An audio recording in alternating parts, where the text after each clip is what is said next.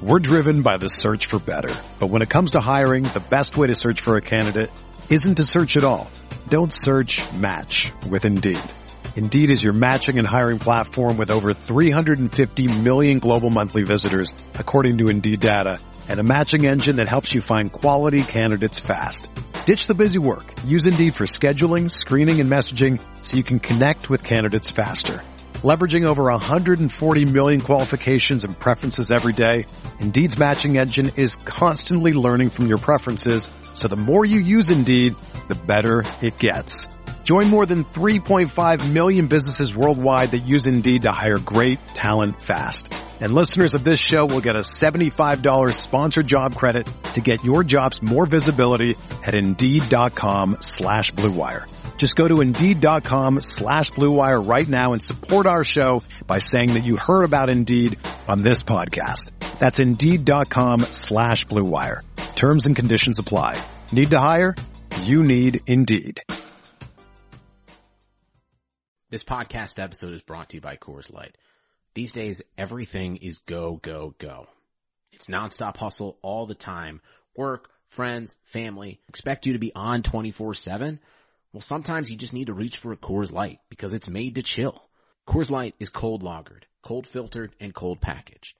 It's as crisp and refreshing as the Colorado Rockies.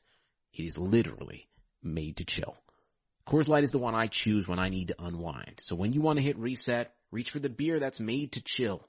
Get Coors Light in the new look delivered straight to your door with Drizzly or Instacart. Celebrate responsibly. Coors Brewing Company, Golden, Colorado. You can't control what's outside your home, but you can control what comes in. Because Clorox disinfecting wipes kill 99.9% of viruses and bacteria, including COVID-19 virus, when used as directed on hard, non-porous surfaces. So whether it's from dirty doorknobs, dirty shoes, or something else, outside germs won't stand a chance. When it counts, trust Clorox. Kill Pseudomonas, Salmonella, and influenza virus type A2. Kill SARS-CoV-2 on hard, non-porous surfaces. Use as directed.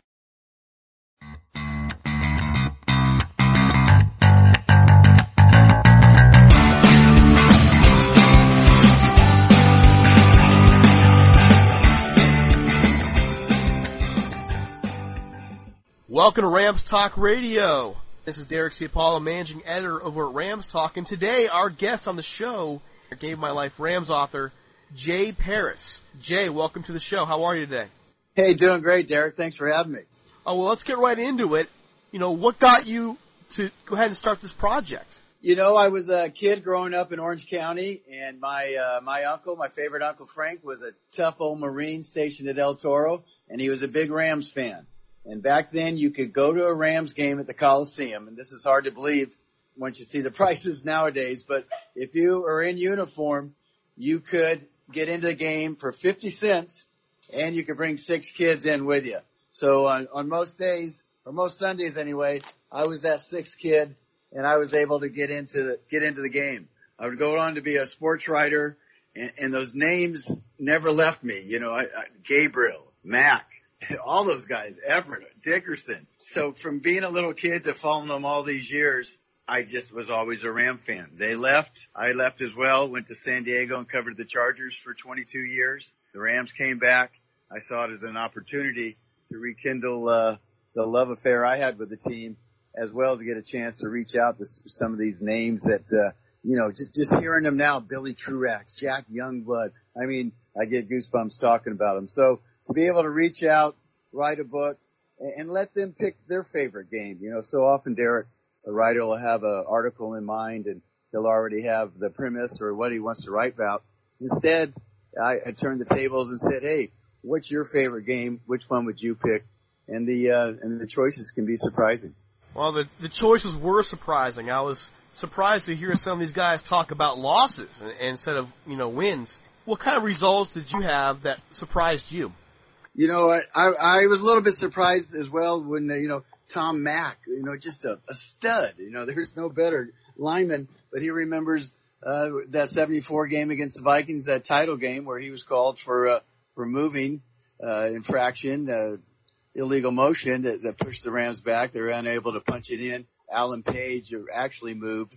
The official said, hey, they pointed to Mac and he swore he didn't do it, but he bet his coach that, he didn't move, and, the film proved likewise. But, I'm surprised to, Fred Dreyer, what a great career he had, before or after coming to the Rams. But what tickled his fancy so much was one time when Roman Gabriel's arm hurt, and they're sitting in the bowels of Soldier Field, and, the team doctor comes over to administer a little feel-good shot, if you will, in NFL parlance, into an injury. And he hit the wrong nerve, or he hit a nerve, and there's Roman Gabriel minutes before he was supposed to take the field.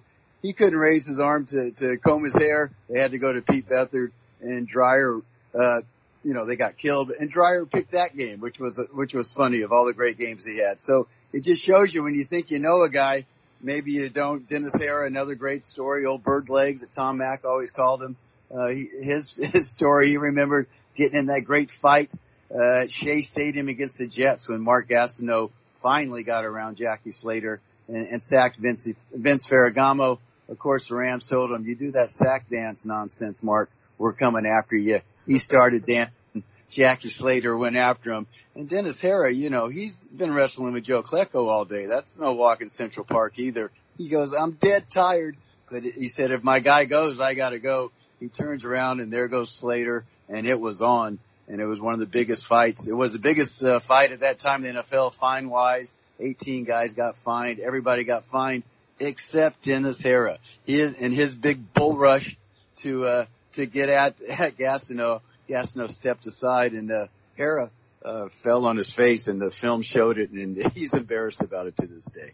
What kind of access did the Rams actually give to the players? Because I noticed you really only had Johnny Hecker from the current team on there, and then Kurt Warner for the Greatest Show on Turf, but really it's a bunch of LA players from before the move. Yeah, and it was, we wanted to make that bridge or make that connection with Johnny Hecker to have a current player. And, to be truthful with you, Derek, after the last couple of years, there weren't too many game of the life, candidates from a team that struggled so mightily. I remember last year hoping, for this book to get Jared Goff in it, well, he went 0 for 7 his rookie year. There's not a lot of game of my lives in there, so we went with Johnny Hecker. But it is true. It is LA centric.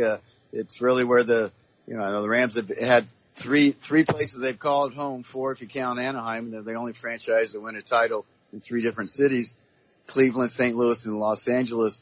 But these were the guys too that I remember. And it's funny, Derek, if you go to a game now, and especially last year, but in the tailgating and the parking lot and the stands, most of the jerseys are guys that are in the book or from that era, because there was that 2-decade gap where, you really didn't have a favorite Rams. So it's funny, you look out and you see all these older fans with Gabriel and Dreyer and Mac jerseys, and it makes you feel good that they kind of remember it like you do.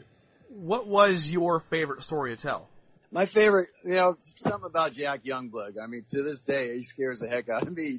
Not because he was a bad guy, just that intimidating force, that John Wayne of the NFL, and to be able to reach out to him. And sometimes, I've learned, being in this business over 30 years, guys that you really admired as a kid or you saw from afar, sometimes when you get up close, it's not such a rosy picture. They're not quite what you envision. Old Jack Youngblood, he was as comfortable as old pair of blue jeans, if you will. He was great on the phone, and got to meet him, and just hearing about him, and of course him playing in the Super Bowl with a broken leg, and him, he broke it against Dallas in the divisional game, and he's underneath the Texas Stadium, and he's got a broken leg, and they take x-rays, and the doctor comes over and tells him, "Hey, Captain Blood, you got a broken leg." And he says, "Hell, I could have told you that. It's broke. Now tape it up. Let's go."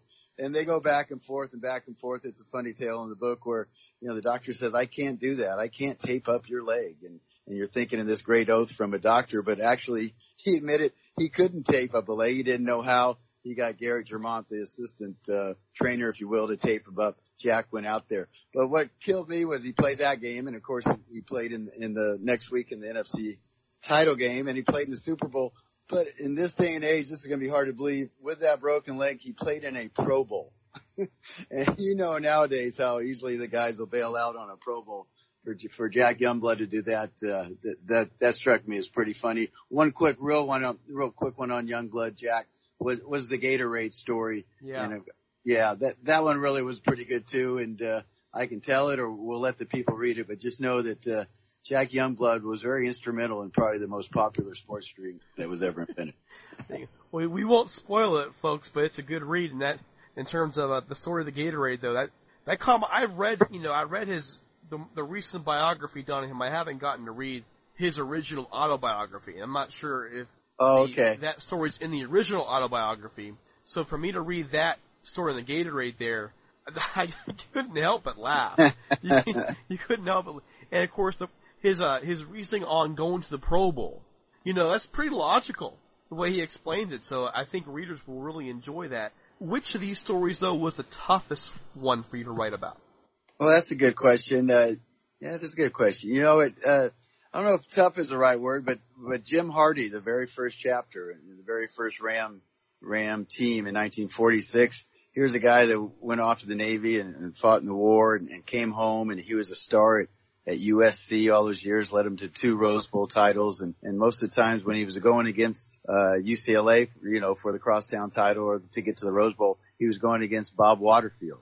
And so he comes home and he serves his country and he gets drafted by the Washington Redskins. And instead of going off and probably having a pretty good pro career, he just, if you will, waves a white flag and says, I'm tired of leaving. I'm an LA guy. I don't want to go to Washington. He gets wind that they're going to move out here from Cleveland that year. So they engineer a trade with the Redskins. And Jim Hardy, who's still alive and in his 90s, and he still drives to practice each week when USC season's going on. Just an amazing man. But really for the love of his family, that he had a growing kids and growing family and the love of the city, he wanted to stay put.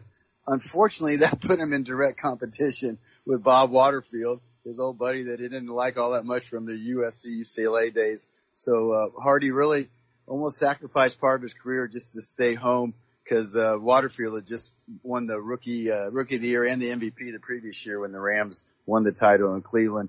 Hardy to this day says that was the dumbest move I ever made, but he got to stay home and he was honored before the game this past Sunday on Veterans Day weekend, and what a great guy. Another question, that was the Jim Hardy thing was interesting to read.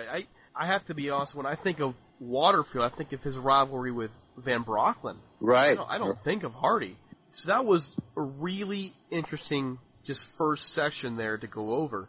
But also going through this book, the thought occurred to me, what was the actual process for you of just getting all these guys? That's a lot of moving and shaking you had to do, a lot of contacts you had to make to get these guys. And is there anybody else that you wish you could have gotten?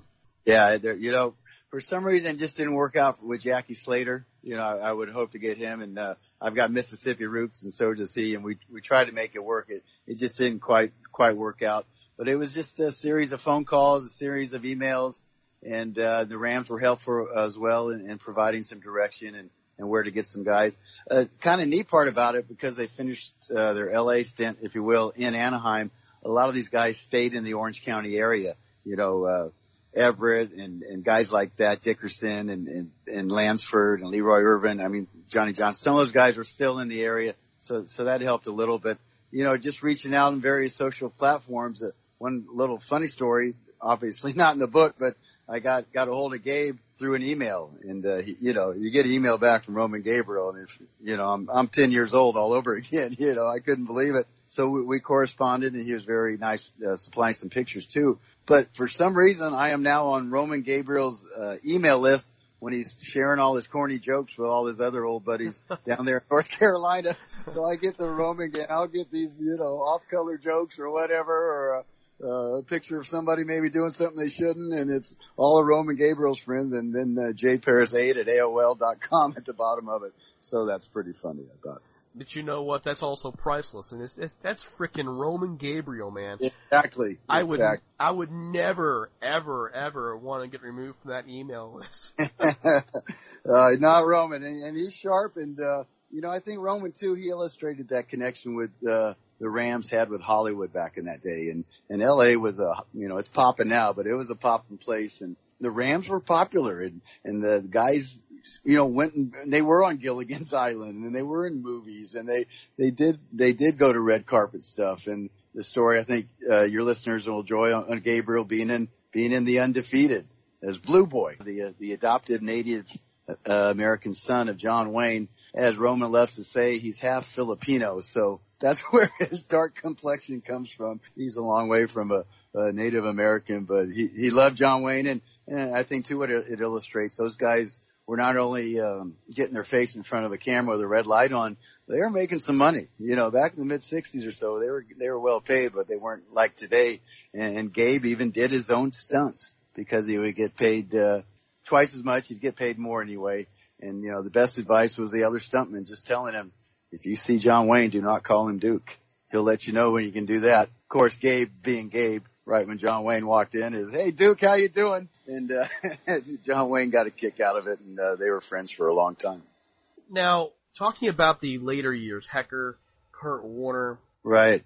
You know, you mentioned the fact that he was really LA-centric.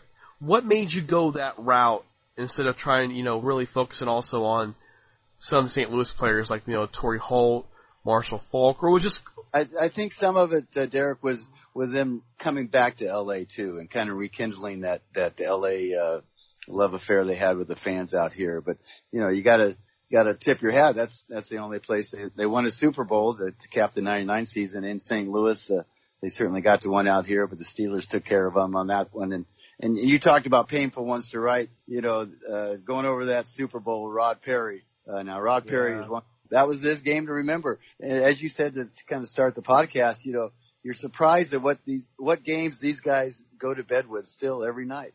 And, you know, you think it's the biggest triumphs, their highest highs, but sometimes those lowest lows trump everything. And there's Rod Perry talking about jumping in front of that stalwart pass, not doing what he's told everybody else he ought to do all those years.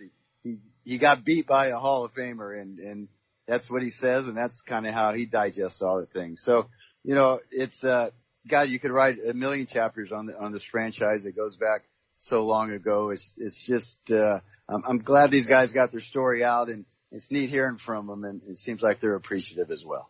Now, you focus on this, you know, like you said, the word LA-centric, this love affair that these players, the fans have with these players, and now getting to hear their stories. What do you see happening in LA with this return of the Rams? I see it building. I see it a new, fresh team with a young, energetic coach. I see a fan base too having to be rekindled and be refired up. I mean, 20-something years, that, you know, I have a 24-year-old son. He's not really a Rams fan. He doesn't know about the Rams. I mean, they don't mean that much to him, and he's not alone in that. A lot of kids drifted off. So I think there's going to be work to be done, but I think LA loves a winner just like every other city does. But they also like how you win. And there's a reason why Showtime was so popular, not only the Lakers putting up banners, but in how they do it. And with all the NFL, you know, skewed toward offenses anyway, to have a young quarterback, a running back, you know, options on the outside, and a great new left tackle in Whitworth. I mean, they're building, but I think where you're really going to see it, Derek, is when this, you know, Kroenke world opens, or whatever you want to call it, in 3 years. This place, you know, you can't say it's going to put Jerry World to shame, but, you know, LA is on the cutting edge of a lot of things, especially in the entertainment industry and how you present entertainment. And it's going to be something. So I think it's building.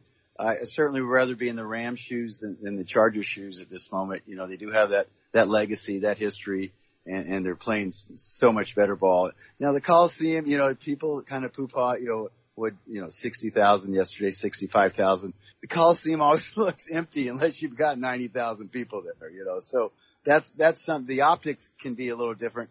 And let's be clear, the Coliseum's a terrible place to see a football game. I mean, there's more history there than anywhere. It just oozes with it. But there's some challenges to see a game there for what fans expect these days, if you know what I mean. So, you know, that they're getting 60,000 and that the buzz is building, you know, they're heading in the right direction. But when that new stadium opens, you know, knowing LA, you know, it's almost as much as being seen as going to the game and seeing the action. I think the Rams are in for a good long run.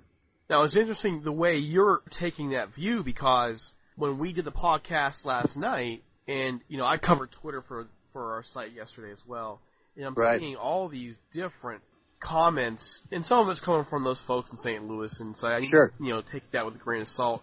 talking about how look at the attendance out there, and you know that the Rams distributed 60,032 tickets. Sorry, Right. 60,032 tickets, not the 65. Immediately you're hearing, okay, well, what's wrong? Why can't this team sell out?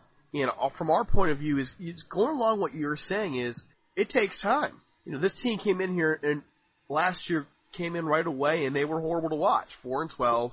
That's not the best way to endear yourself to your, to your city. And you fire a coach who probably should have been fired before that, to be honest. And now you're starting fresh here, and now you got to re-earn that trust. But then you mentioned the Coliseum, and you mentioned the very same things that we're hearing people complain about. That's not the great place to watch a game. The parking there is horrible, and so on and so forth. So I agree with you. I think that's where it's going. I think once that new stadium opens, it's going to be a floodgate for the LA fan base. I see what you're saying, and to your point, if they would have had this year, last year, it'd been crazy, because a lot of people were, hey, there's something new on the shelf. Let's give it a look. Let's kick the tires. Let's try that new product. A lot of people did that last year, and they saw, he goes, these guys are not only bad, but they're boring. And worse than that in LA is a cloudy day at the beach. So that didn't really shine. And you got to remember too, the old line is when they came last year, they were, the second most popular pro team in town next to USC. So, I don't want to quite go there, but USC has a heck of a fan base, and they can fill up that place as well, or 65,000 or whatever they cap it at. So, yes, they're not falling over the last row into the Rose Gardens at Exposition Park, but I think the buzz is there. It's building. They're winning, and they're going to be just fine. We can look at it this way. At least they're not the Chargers this year. That's right. Now, that's right. You want to look at the other end of the spectrum. The fight for LA has been two haymakers absorbed by the Chargers as they continue to struggle to gain any ground here. Now, I also saw that, just so the fans know, you wrote a book on the Chargers as well. Exactly. It's really a two-part tandem here. What made you focus on both teams? The Chargers was the familiarity with them. I covered them for 20 years, and I covered everything from their unlikely Super Bowl run in 1994 to when they went 1-15 under Mike Riley in 2000. So it was a wide range of guys, and it's just the great history of the Chargers too. I mean, Lance Allworth, Ron Mix, go back to those AFL days, even when they played in LA, Paul Lowe bringing back the original kickoff for a touchdown in their first game. So, while San Diego certainly doesn't have the championships, doesn't have the Super Bowl titles, they had championship players. And if you have a chance to sit down and talk to Dan Fouts and Charlie Joyner or LaDainian Tomlinson, I mean, there's some decorated names in that franchise, and it was fun to do. And I always like to see the pride in these older guys' eyes, Derek. I mean, it still means something to these guys. And, these memories are in there, and just to have them get that chance to maybe share it with the fans and share it with the readers, it seems like a good way to go. And the Charger players, a lot of people are spending a lot of energy hating the Chargers, maybe hate some of the ownership stuff, but those old players and even some of the players that I know on the field today, it's tough to root against some of those guys. So it's an opportunity for those older guys to share what still means so much all these years later, and they're thrilled when you reach out to them. Well, that kind of brings me to a question here. You mentioned covering the Chargers for 20 years, and right. You wrote a book about them, and you wrote this book about the Rams, and you've been watching the Rams for your life, basically. Right, pretty much. How does this thing hold?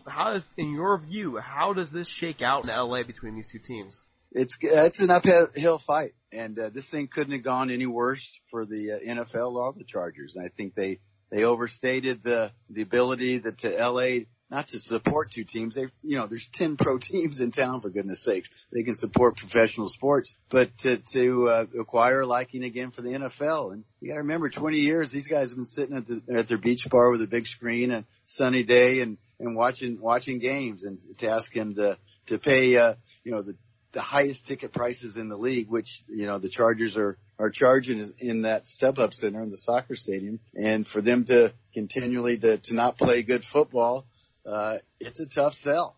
And it's going to be a tough sell going forward. Now, they're in this for the long term, they keep saying, and they too think they're going to shine when that new stadium opens, and even if they are only a tenant. But, you know, the road the Chargers are going up to is much steeper and a lot more slippier, if you will, than what the Rams have. But will it work? We'll see. I think it'll work for the Rams for sure.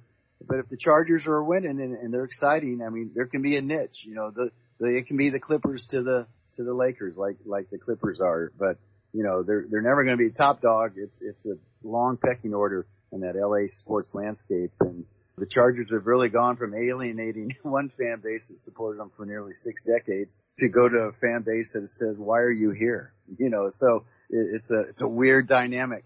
And I really don't know the real answer. It's going to be interesting to see how it plays out because you rarely see the NFL stub its toe. And in this case, it looks like it has so far. Well, it seems like they've been stubbing their toe a lot of late. Jeez. Yeah, pretty much. Jeez. That said, You know. it's still a $15 billion industry. And when somebody complains about a percentage point being a half down or a rating tick off here and there, I have to chuckle. These guys make money. They got a big pile of money. And they usually end up walking out with both pockets stuffed with it. That's kind of why I'm looking at the whole issue with Jerry Jones and all those guys right now with a grain of salt. They're going to figure it out. There's too much money involved. You know. Those guys get to be billionaires by, you know, making too many dumb financial moves. And, you know, everybody's laughing at Spanos and pointing at him. And yeah, it's not working, but yeah, his family invested $40 million in 1980s, and now he's sitting on a $2 billion asset. So, you know, if that's being dumb, maybe me and you would take a slice of that any day of the week. Oh, jeez, man, I think I would. But, you know, I do question the decision-making, you know, especially since the Chargers arrived a year later than the Rams. It gave the Rams a year to actually put some roots back in the city. And I do question what else could have been done in San Diego.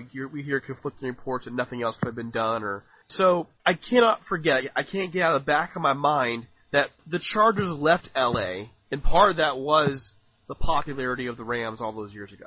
Exactly. That was Baron Hilton's quote when he left town, you know, or Paris Hilton's grandfather, maybe more people know him that way. But Baron, he said, I can't compete with the Rams, and that's why they did go to San Diego. But for not being able to work down here is a complete smokescreen and hogwash.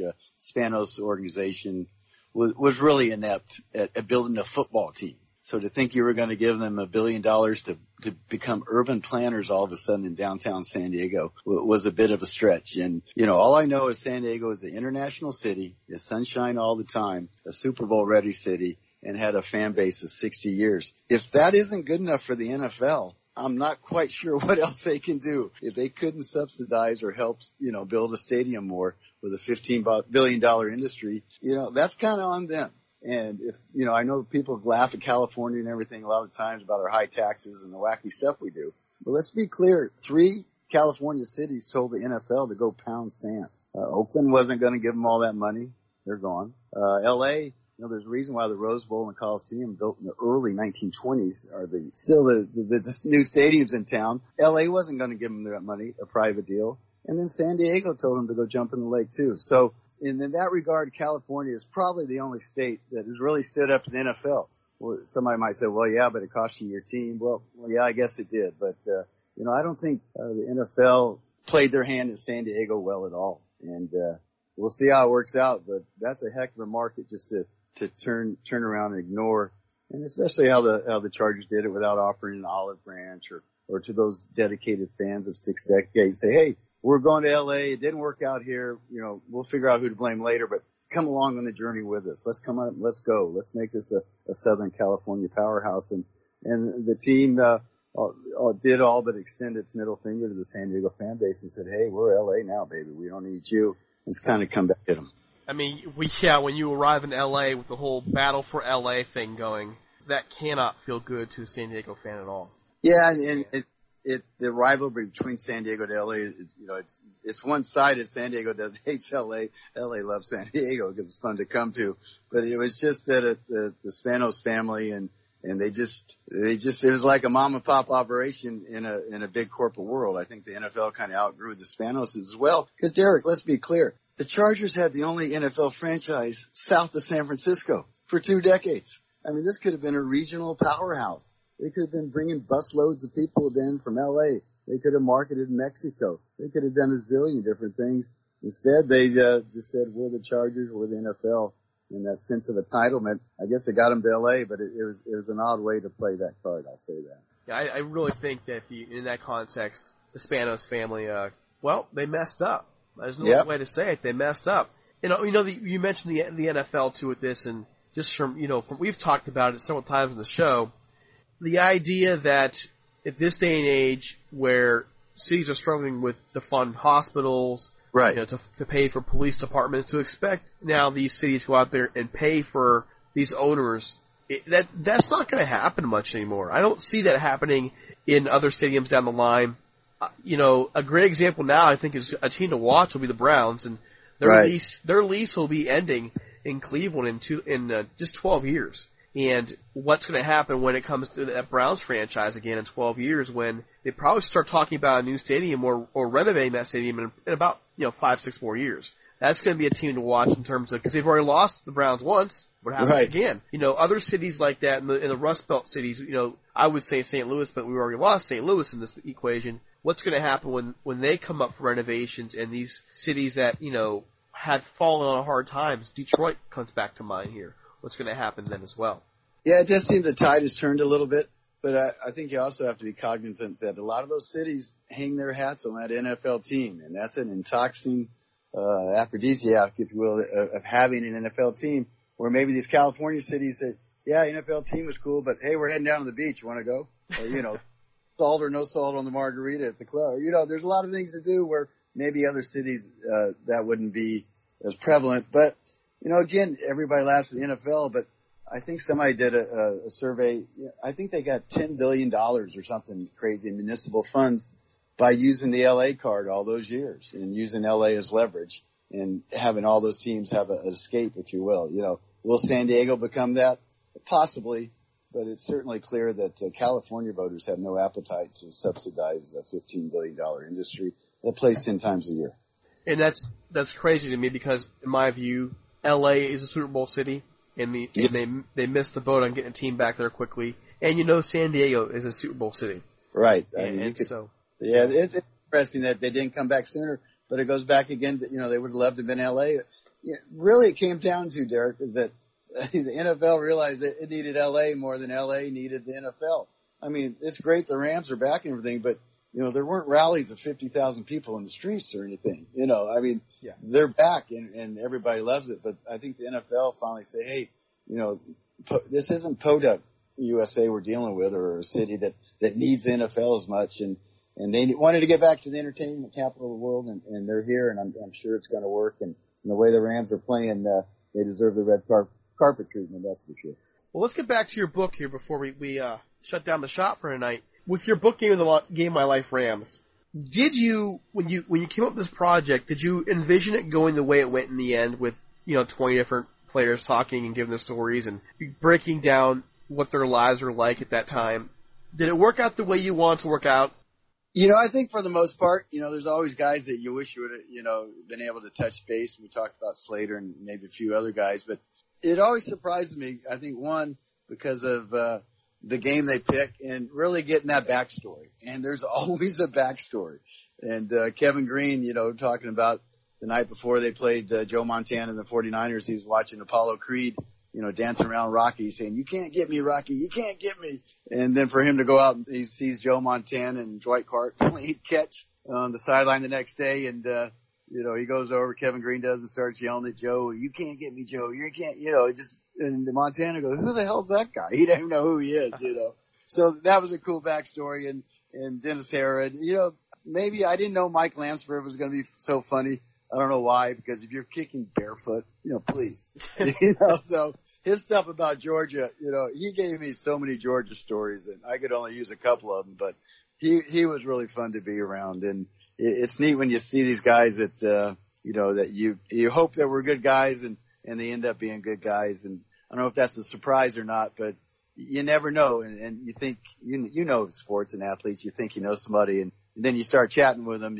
It turns out different, but I'm just glad we were able to get to extend it all the way from the first team in 1946 with Jim Hardy to the current team with Johnny Hecker. And I'd be remiss in not mentioning Dick Enberg, who, really his voice, that smooth voice, that's who I grew up on with with Gabe and Bass and all the guys. And he was their announcer from 1966 to 1977. And you talk about these players getting that big break to have their game of their life. I mean, Dick Enberg was a rookie. He was doing KTLA News in LA on the weekends, I think. He got a chance to get the Ram job, and, it worked out pretty well for him. So for him to share his thoughts as well. And he got excited talking about it too, like the players do. And it's amazing how the years are peeled away once the subject is brought up, and suddenly everybody's back at the Coliseum again, and they're wearing the old uniforms, and it's Roman Gabriel against Johnny Unitas with 90,000 people. And, shoot, I get goosebumps talking about it. Well, one more question for you, I guess. Sure. It comes to my mind here is, what next? What is your next project going to be? I'm running out of Southern California teams, so I guess there's always the Raiders. Might do something with the Dodgers. Got a few other coals in the fire on that vein. So I'm always looking for another project. I'm enjoying getting out and talk to the people about that. This one, I'll tell you, when you do these book signings, Derek, people come up and I feel like I'm a bartender sometimes. They start telling me their life stories and how they went there with their dads and just that connection. And that sport, I think what this is also underlined is sports is a great common denominator in all the different people it draws. And athletics can do a lot of things, and it can maybe make you do stuff you didn't think you could do, like Leroy Irvin in Chapter 12. He brought back 2 punts for a touchdown, which is a record that's going to be tough to tie, let alone break. But the backstory on that one is he stayed out till 4:30 the night before in Buckhead in Atlanta, going clubbing, and an old linebacker coach didn't tell on him. Otherwise, he wouldn't have played in the game, which ended up being the game of his life. So, hearing these stories, and it warms your heart, and I'm always on the outlook for a good idea, and I can't wait to hear one from you for me. Oh, for me? Oh, jeez. Well, personally, I've long considered and been quietly working on my own Rams book project for one day, and that's one of my big dreams is to write a book about the Rams. You got it. Me and I'll copy edit it for you. That sounds wonderful. All right, so folks, this is Game My Life Rams, Memorable Stories of Rams Football by Jay Paris. You'll get a forward in there by Dick Enberg, the legendary Dick Enberg. You can get this. Well, hey, you know what, Jay? You tell them yourself. Where can people get your book? You got it. It's at the LA Coliseum team store. It's on Amazon.com, of course, and other LA area bookstores. We're going to be out in Manhattan Beach on November 25th at 1:30 having a discussion and signing books and talking Rams football. And we'll be at the iconic Vroman's, Vroman, ''S, Vroman's in Pasadena. Great bookstore. We're going to be there as well on December 14th. So come on by, sign up a book or just share your Ram story, which is great because, here's my 20, but I guarantee you these people that come up, they've got 20 of their own. And, boy, we'd love to see you and, come on over and stick out your hand and love to say hi. Well, I wish I could be one of them. That plane goes out west too. Let's go. Well, New Year's. Yeah. The Rams Talk crew is going out for the New Year's game of the 49ers. Oh, okay. So if you're at the game, we'll catch you. The Game My Life Rams. You can also, by the way, for those of you guys who are listening, I found this out because it popped up on my Kindle. It is available in ebook form. So if you don't want a hardback form, well, 1, shame on you. But 2, go ahead and get the Kindle version as well. Yeah, the Kindle version is fine. It's just a little harder to sign the contents page, but we'll work something out. Don't worry about that. All right. Jay, thanks for coming on the show. We really appreciate it. We really enjoy going down memory lane, and we know, hey, hopefully we'll have you back on the show again soon. Hey, that's it. I got another 2 hours of material here. Okay, We'll save it for next time. Thanks for having me on, Derek. That's awful nice of you, and look forward to seeing you. And as they say out here, horns up. The horns up. All right, for our listeners, this is Managing Editor Derek C. Paul for Rams Talk for Jay Paris. Thanks for tuning in.